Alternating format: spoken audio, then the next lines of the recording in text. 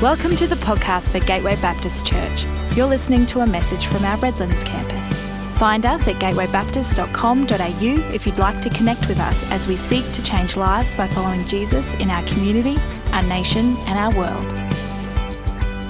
So we're in this series called A Better Story, and when I came in to Gateway and I heard about this series, I got really excited because this is my heart. This is the gospel story. The story of Jesus is the story that you want to be a part of. Because the reality is we are surrounded by stories. There are stories everywhere. And in fact, more importantly and more deeply than that, you are actually formed by stories.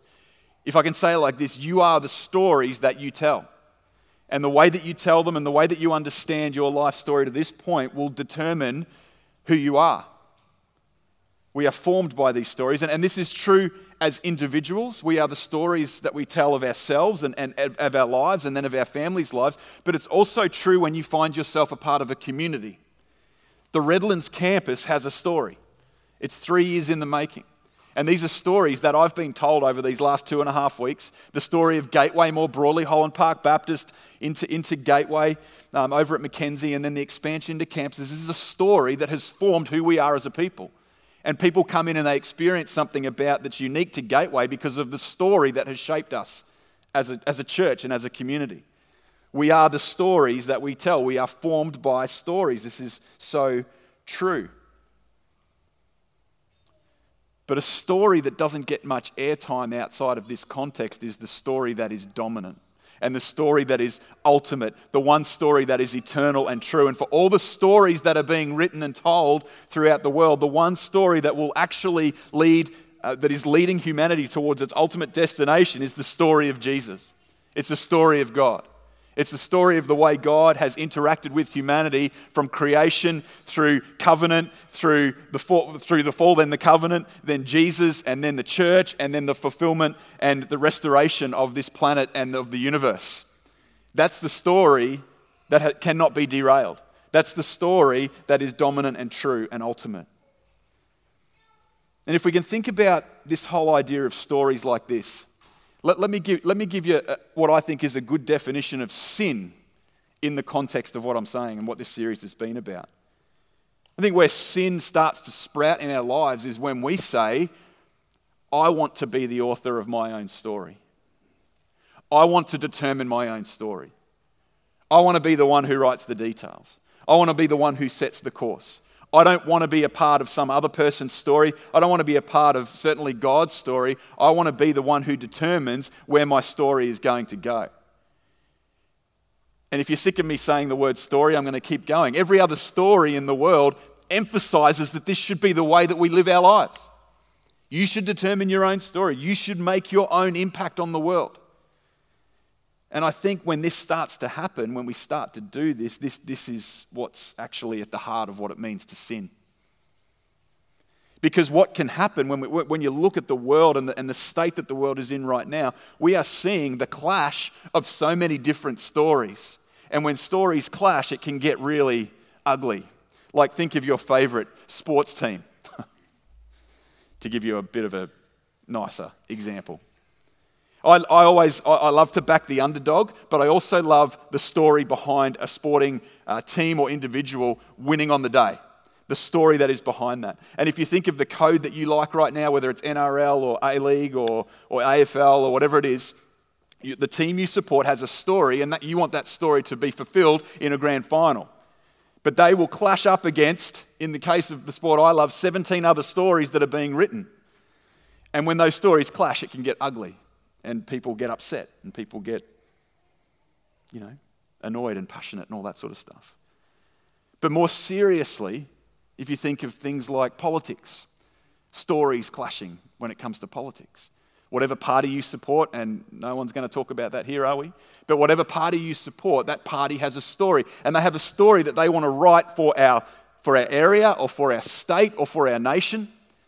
And we want that story to be written. We want that story to be the one that is dominant in our country. And so we vote and we passionately support the political party that we love. But then on the other hand, you've got this other political party that wants to write their story. And don't we see these stories clashing all the time in our nation right now or in other nations? We don't have to look too hard to see that. And then we see nations clashing, the story of nations clashing and how two nations can fight over the same area or whatever it be for world dominance or whatever the case may be. These nations clash, and often that's because they want the world's story to be about them. Often the undertone to those nations' stories clashing is a religious story as well. And if you look at what's happening in the Middle East at the moment, there's this whole idea of who belongs where and who owns the land and whose story is true. Because your story of your claim on the land clashes with my story of my claim on the land, and then you get war and you get violence and you get death. And everyone seeking to write their own story can lead to destruction and pain and death. And then there's the stories that Jesus told. And one of the stories he told was actually, I think, a clashing of two stories. And it's a story that you may be familiar with, a story of two brothers. In fact, it's probably a story of two stories. Let me read it to you. It's in Luke 15, and we'll start in verse 1. Now the tax collectors and sinners were all gathering around to hear Jesus. But the Pharisees and teachers of the law muttered, "This man welcomes sinners and eats with them." I want to pause at this point so we can just pay attention to who is listening to Jesus as he tells some stories. Who is listening? There's two really main groups here that you can sort of categorize any one of the listeners into. You've got the tax collectors and the sinners, and then you've got the Pharisees and the teachers of the law. So the tax collectors and the sinners would have been, tax collectors, but the sinners would have been like all those people who had not aligned with the law of God and had made decisions in their life that had moved them outside of normal Jewish behavior. And then you've got these people who claim to perfect all of that. The Pharisees and the teachers of the law, the religious leadership, the ones who felt that their lives were perfect, who felt through their religious efforts, had reached some level of righteousness. You could not have got a more diverse group of people listening to this one story, these stories that Jesus was telling. So to understand why Jesus told a story, it's important to understand, who's he telling the story to? And that helps us to understand what his point might be. Now that'll be important as we work through. So Jesus tells a couple of stories about a lost sheep and a lost coin, but then he gets into this third story in verse 11. There was a man who had two sons. The younger one said to his father, "Father, give me my share of the estate." So he divided his property between them. Not long after that, the younger son got together all he had, set off for a distant country, and there squandered his wealth in wild living. After he had spent everything, there was a severe famine in that whole country, and he began to be in need. So he went and hired himself out to a citizen of that country who sent him to his fields to feed pigs. He longed to fill his stomach with the pods that the pigs were eating, but no one gave him anything. When he came to his senses, he said, "How many of my father's hired servants have food to spare, and here I am starving to death? I will set out and go back to my father and say to him, 'Father, I've sinned against heaven and against you. I am no longer worthy to be called your son. Make me like one of your hired servants.' So he got up and went to his father. But while he was still a long way off, his father saw him and was filled with compassion for him. He ran to his son, threw his arms around him and kissed him. The son said to him, 'Father, I've sinned against heaven and against you. I am no longer worthy to be called your son.' But the father said to his servants, 'Quick, bring the best robe and put it on him. Put a ring on his finger and sandals on his feet. Bring the fattened calf and kill it. Let's have a feast and celebrate. For this son of mine was dead and is alive again. He was lost and is found.' So they began to celebrate." I'm just going to pause at that point halfway through the story. It's so clear that the younger brother made a decision that he wanted to be the author of his own story. He wanted to be in control. He wanted to live life the way that he wanted to live it. He said, "I want to define my own identity. I don't want these things around me to define my identity anymore. I want to discover myself. I want to discover who I am by going out and doing what I think will bring satisfaction and fulfillment." You see, the younger brother took everything that made him who he was and exchanged it for what he thought would bring him satisfaction and fulfillment. And what I see so much in this ancient story is so much of what's happening in 2021 in the world. This is the secular narrative. This is the story of the world that says, write your own story. The journey to fulfillment and satisfaction is understanding who you are and defining your own identity. And once you find that, live it out and you will have freedom and satisfaction and fulfillment. You see, for so much of human history, our identity and who we are has been defined by external factors. The family you were born into, their socio-economic status, their career, what they did. If you're in a family of farmers, guess what? You would probably be a farmer. And that's been the story for most of human history. External factors defined identity. What we're seeing though now in 2021 is your identity is decided internally. I will define my own self. I will find my own identity within myself. I'll decide on what it is. All of the external stuff I don't care about, I'm going to find it within me, and then I'm going to live that out. And if you tell me that I can't live it out the way that I want to live it out, well, you're a bigot.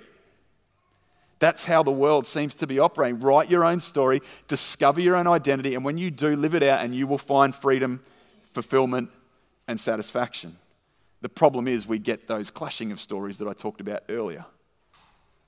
The secular story, I think, says when you look at in a communal aspect, when you look at from that communal vantage point, you see people saying, we can reach utopia if everyone lives like this. We can have, they wouldn't use this language, but we can have the kingdom of God without the king. We can discover utopia and this perfect world if we just allow people to discover who they are and have the freedom to live it out.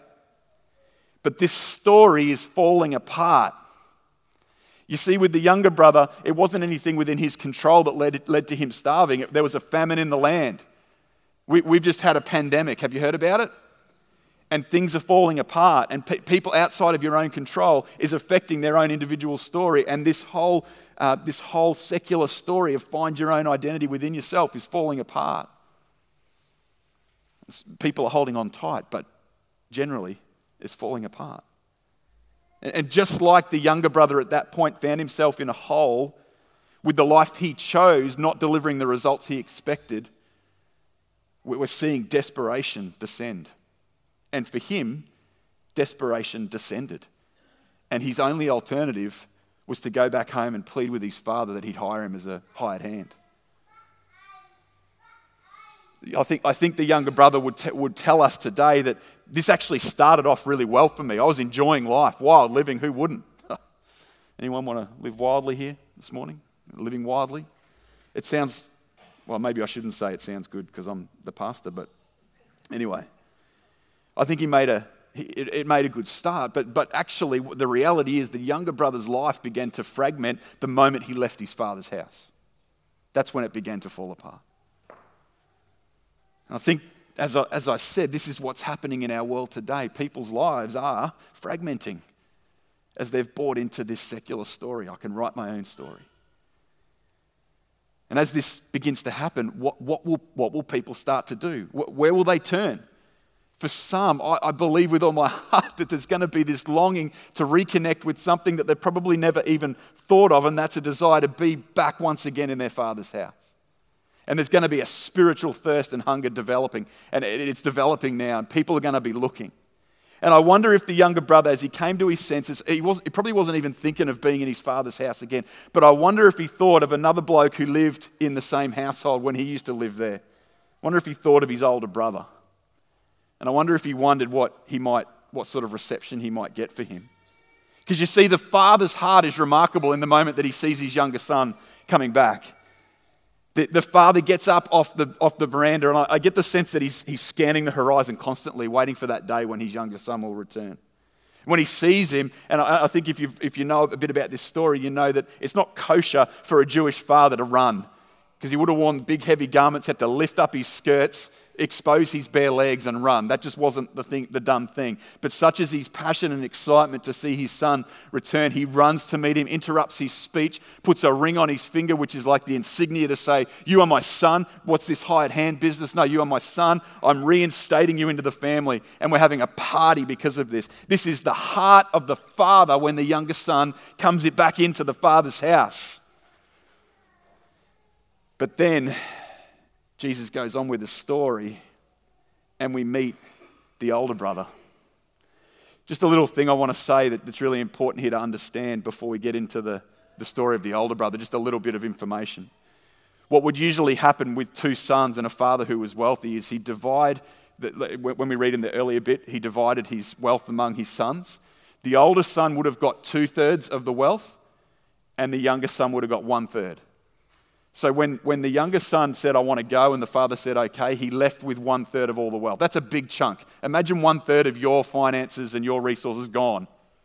It's a pretty big blow, right? When he comes back, the older brother's frustration would be, he's now getting 1/3 of the 2/3 that's remaining.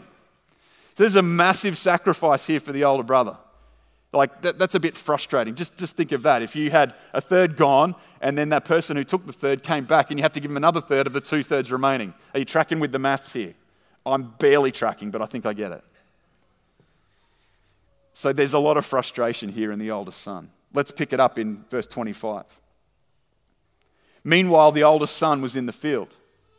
When he came near the house, he heard music and dancing. They'd started the party already without him. So he called one of the servants and asked him what was going on. Your brother has come, he replied, and your father has killed the fattened calf because he has him back safe and sound. The older brother became angry and refused to go in. So his father went out and pleaded with him. But he answered the father, look, all these years I've been slaving for you and never disobeyed your orders. Yet you never gave me even a young goat so I could celebrate with my friends. I want to read that in a real whingy tone like I hear from my kids sometimes. But when this son of yours, who has squandered your property with prostitutes, comes home, you kill the fattened calf for him. My son, the father said, you are always with me, and everything I have is yours. But we had to celebrate and be glad because this brother of yours was dead and is alive again. He was lost and is found. And that's where Jesus ends the story. Don't you want to know what happened next? Don't you want to know what the older brother did? Jesus ends the story there. All appearances prior to this would have revealed that the older brother was a really, really good son. Always did what the father wanted. Who loves kids like that? He was looking spotless. He worked hard. He was completely obedient. He contributed to the growth of the family's wealth. All of the father's household and all of his prosperity. The older brother would have been a really hard-working, obedient older brother. But revealed in this little story that Jesus tells about this older brother, we realize pretty quickly that he actually wanted exactly what the younger brother wanted. The father's stuff. The younger brother said, give it to me now. The older brother said, I'm going to work hard, but I'm going to get it one day. Neither brothers were interested in the father. Both of them just wanted his stuff. The younger brother got it in a really, really bad way. The older brother got it in a very, very good way. The heart of the older brother is revealed here, though. He had no interest in he's nothing like his father. Even though he's working hard for what the father is on about, his heart was so far misaligned with the father's heart. Don't you understand, says the father to the son. Don't you understand what's going on here? My heart is rejoicing that my son has returned, and yours is angry. And this is the heart of the older brother. I think we can actually, some of us resonate with the older brother because we feel like we've put God in our debt through our religious fervor. through our attendance at prayer meetings, through our work in the church, through our commitment to ministry, our commitment to read Scripture. We feel that there's actually what's going on here is an interest in the Father's blessing rather than the Father himself. And I think this is revealed in this thing. I love this phrase, either being angry at thee or angry at me when things go wrong. Because if life goes bad and we're like the older brother, either God has done something wrong or I've done something wrong. I've messed up. There is no sense of life just happens.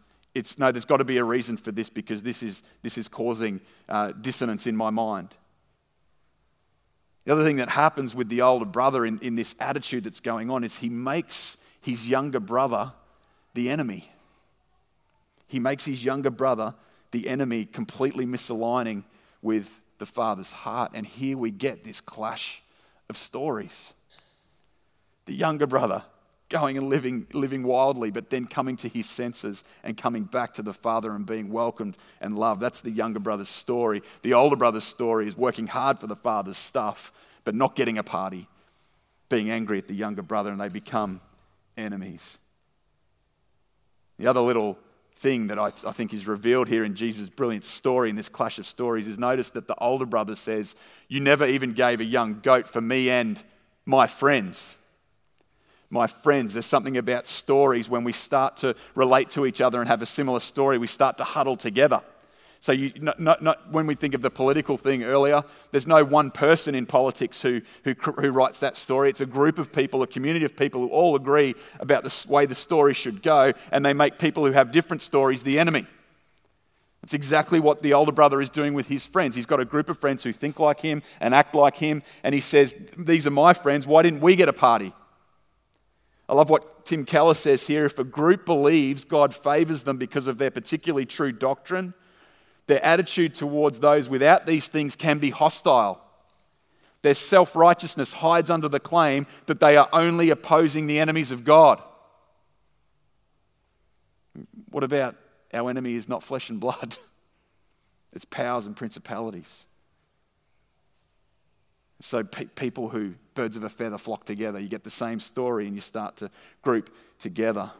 And this is where Jesus, I think, in not finishing the story, is showing who this story is actually for. It's for the community who are present, listening, who are like the older brother, the Pharisees and the teachers of the law, who think that because of their self-righteousness, they've earned the blessing and favor of God. He leaves the story open-ended in a display of grace. Because it's like an invitation to say, you're like the older brother, you Pharisees and you teachers of the law. But here the Father stands saying, come into the party. And the grace that the Father shows to the younger brother displayed in his outrageous running to meet him and passionate embrace is also shown to the older brother when he says, "My son, don't you understand?" There's no condemnation to either son, but invitation and welcome and hospitality. And the question this morning for you, is your heart aligned with your Father? Or are the younger brother types your enemies? I think this is so easy in the church that as we get together and we think about our allegiances to doctrine or to political parties or to whatever our story might be collectively as a people, the people who have different stories, who clash, we can so easily make them our enemies. And if we make them our enemies, they are not going to feel welcome to walk into our gatherings. The younger brother would have dreaded going back to encounter his older brother again. And if his older brother had his way, the younger brother would have never come home. Never come home. Are we, as the Redlands campus, are we a home where younger brothers can feel confident to walk into? I think we are, by the way. It's been my experience of Gateway so far, but we can always grow in this. The younger brother and the older brother, their stories made them enemies. But there are a lot of similarities going on between the younger brother and the older brother. As I've said already, both wanted the Father's stuff. They just went about it in a completely different way. And everybody who has been born on this earth has something of the Father's stuff. All of us go, I want to write my own story. I want to go and do things my way. Some of us realize that the way to God's blessing might be to work hard in religious fervor and do all the things that the Bible says we should do in order to put God in our debt. But both motivations are the Father's stuff. Both brothers sought to be their own savior. Both of them wanted to write their own story, be the author of their own story. Neither of them had any trust in the Father. The younger brother shows it in a moment where he comes to his senses. He doesn't show any trust in his father, because what his expectation is, maybe my father will give me a job as a hired hand. There's no trust, there's no relationship, there's no understanding of who his father is. And the older brother, of course, we see, just completely misaligned with the father's heart. But then both of them, in very different ways, experience the grace of the Father. For the younger brother, it's the father running to meet him. For the older brother, it's the father going out of the house to plead with him. Please come into the party.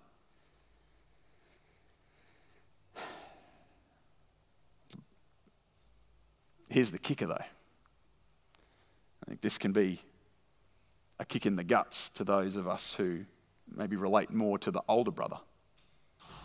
If you look at the ministry of Jesus that is recorded in the Gospels, Jesus tended to attract and hang out far more with younger brother types, but always found himself in dangerous arguments with older brother types. That's profound. If Redlands campus becomes an older brother club, we move away from the heart of Jesus. If we become a place where younger brothers don't feel welcome and loved and welcome into the table, we're dissonant with the heart of Jesus, because his ministry attracted younger brother types, but it repelled and angered older brother types. With the secular story of personal freedom and self-satisfaction failing, younger brothers, I believe, again, with all my heart, that younger brother types are going to be looking to the church and looking to the Bible and looking to what they understand of God. They're going to be looking to that to seek after that, to try and find if this is the thing that will bring me the satisfaction that I'm lacking. I believe that's going to happen. The question for us as Gateway Redlands Campus is, are we going to be a place where those younger brothers feel welcomed and loved? And I hope the answer is a resounding yes, that we celebrate when they come home. I want to finish by offering you a third story about a third brother. It's not in the story that Jesus told. In fact, he never told a story about the better brother, the better older brother. But I'm going to extrapolate it from Scripture and tell it to you anyway. And I think of John 1, the little opening in John's Gospel from verse 9. The true light that gives light to everyone was coming into the world. He was in the world, and though the world was made through him, the world did not recognize him. He came to that which was his own, but his own did not receive him. Yet to all who did receive him, to those who believed in his name, he gave the right to become children of God. Children born not of natural descent, nor of human decision or a husband's will, but born of God. If I can say this, he put a ring on their finger. He put a robe on their back. He got the fattened calf out, and he celebrated those who received him. This is the story of the better older brother. This is the one who said, the Son of Man, Jesus himself said, I've come to seek and save the lost. He said, the thief only comes to kill and destroy and steal. I've come that they may have life and have it to the full. This is the better older brother. And this is a bold claim in this world of clashing stories, because Jesus is saying then, and he's saying to us now, the fulfillment in life doesn't come from separation from God. Fulfillment and satisfaction and security in life does not come from seeking to write your own story. It only comes through being swept up in my story, says Jesus. That's a bold and arrogant claim if you let it be, but it's a better story. Jesus would say it doesn't come either from self-determined religious fervor, trying to earn God's love and favor through your own effort or your own list of perfect doctrine or your own vote or whatever it is. That it doesn't come from that. It only comes from being in my Father's house. It only comes through trusting in Jesus. It only comes through repenting of your self-authorship and putting your trust in Jesus, in his words, his works, and his ways. To stop being the author of your own story and say, Jesus, I want to let you define who I am. I want to let you write my story. You see, I think if Jesus did write himself into this parable, this story that he told, I reckon he would cast himself as the better older brother. This is an older brother, Jesus, who wouldn't stay at home working hard for the Father's approval. He wouldn't be coping with the loss of his wealth caused by the younger brother by hating his younger brother and glad that he's gone and hoping he never comes back. This would not have been the better older brother. No, he'd write himself into the story as the older brother who leaves the Father's house to go and find his younger brother. And when he found him in the pit, when he found him in the field of pigs, he picks him up on his shoulder and he speaks life into him. He speaks love into him. He would have written himself into the story as the son whose heart was so aligned with his father that he left his father's house and went and found his younger brother who was lost.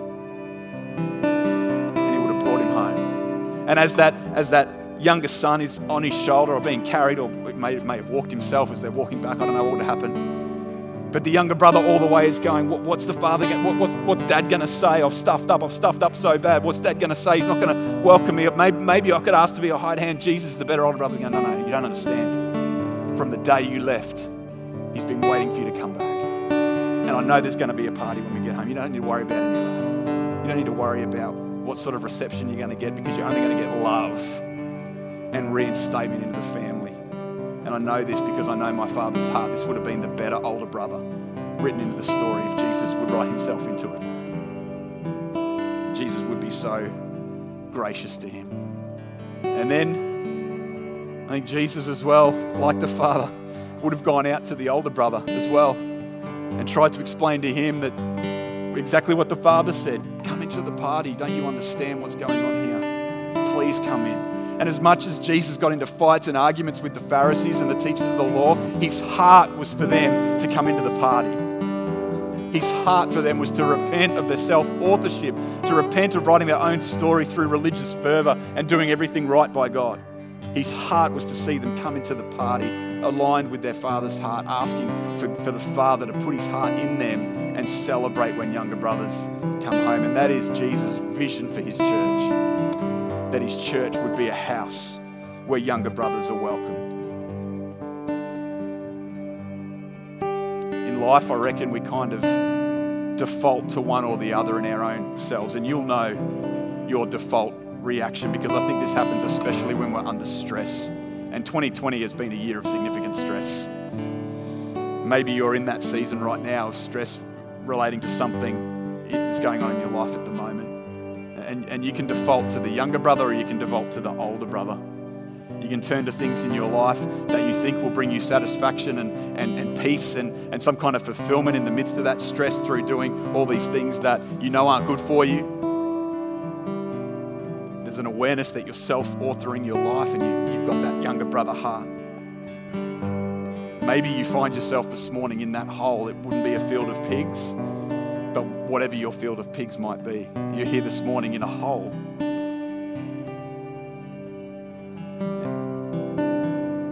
Maybe for you there's a default to the older brother attitude, that this morning you're aware of your drift away from the Father's heart. There are people out there in the world who you look on with disdain, and you would not welcome them into the Father's house. You wouldn't welcome them into your own house. I think what Jesus would say to you this morning is, please come, repent and join the party. Ask the Father to change your heart to be more like his. And by way of response this morning, I want to talk to the younger brothers and the older brothers and invite you both into the Father's house. If you're a younger brother who's been out there seeking to write your own story, living your way, thinking that this is going to be what gives me fulfillment and satisfaction, know that you can only find it in the Father's house. If you're like the older brother thinking that your religious fervour and your getting things right will be what earns your place in the Father's house, no, come in and celebrate the love the Father has for you, because everything he has is yours. I want to pray for younger brothers and for older brothers, and then we're going to sing, and I'm just going to invite you after that to respond. So let me pray. Holy Spirit, may my words end here, and may you begin to work, Holy Spirit, to show us where we're at. Whether it's in the hole or out in the Father's field, in either place, misaligned with your heart, not understanding who you are, that Jesus, you as the better older brother would come and speak life into us, speak love and welcome into our ears, into our hearts, to invite us into the Father's house.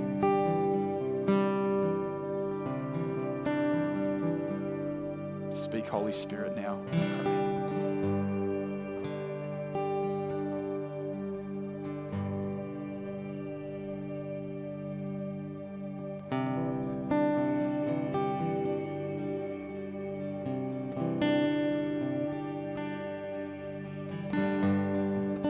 For the younger brother, we're told he came to his senses and he did something that he chose to do. He got up out of that field and walked back into his father's house. And I wonder if, in light of that this morning, if you feel like you resonate with the younger brother this morning, just you're getting up out of the field and walking back to the Father's house, let it be shown right now, just by standing to your feet right now, just to say, yep, I'm a younger brother and I want to be back in my Father's house. Just stand to your feet right now.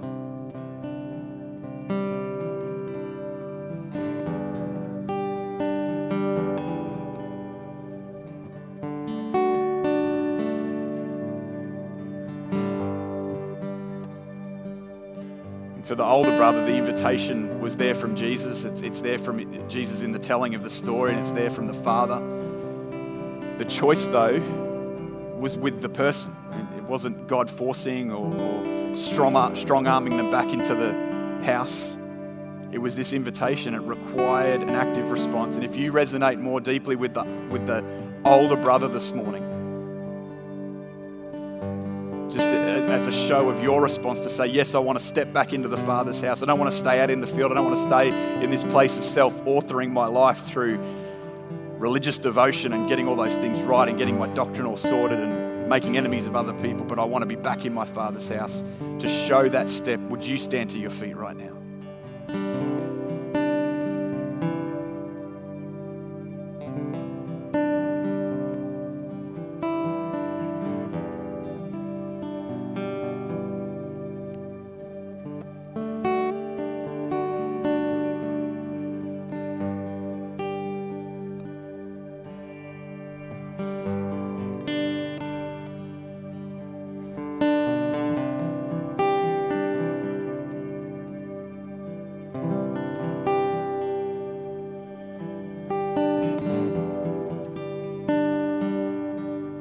Father, we thank you for this beautiful story that, above all else, shows the heart that you have for humanity. The reality is that all of us have wandered. All of us have sought to self-author our story. All of us have wandered from our Father's house in one way or another. But in this story, your heart is revealed. Your heart for your children is revealed. And for those who are standing, God, I pray that they would hear the voice of the Father in their ears right now. For the younger brother, I celebrate you, I love you, and I welcome you into my house. No, forget about all those speeches, forget about all those things where you want to justify and try and seek your way to come back. No, you're at the table. I put a ring on your finger and I put a robe on your back and I say, you are my son, you are my daughter. With you I'm well pleased because you've come back to me. And for the older brothers who are standing, God, let them hear your voice of saying, don't just understand this. My heart is to celebrate my children who were lost but now are found. And I invite you to repent and come in to my house and celebrate with me. Let me put my heart in you. Let me put my goodness and my grace into you so you can be more and more like me. And for those who are standing or those who didn't quite find their feet this morning, let them hear the Father's voice saying those things. We pray in the name of our better, older brother, Jesus, who came, left the Father's house to seek us out and find us and bring us back into the Father's house. We love you, Jesus. We're so thankful. And as everyone stands to their feet, if you agree with the prayer that I've prayed, let me hear you say amen. And let's sing together. We hope you've been blessed by this message. We are a growing family and we'd love to see you at one of our Sunday services because everyone who comes through our doors is welcome. You can find out more about our community and locations at gatewaybaptist.com.au.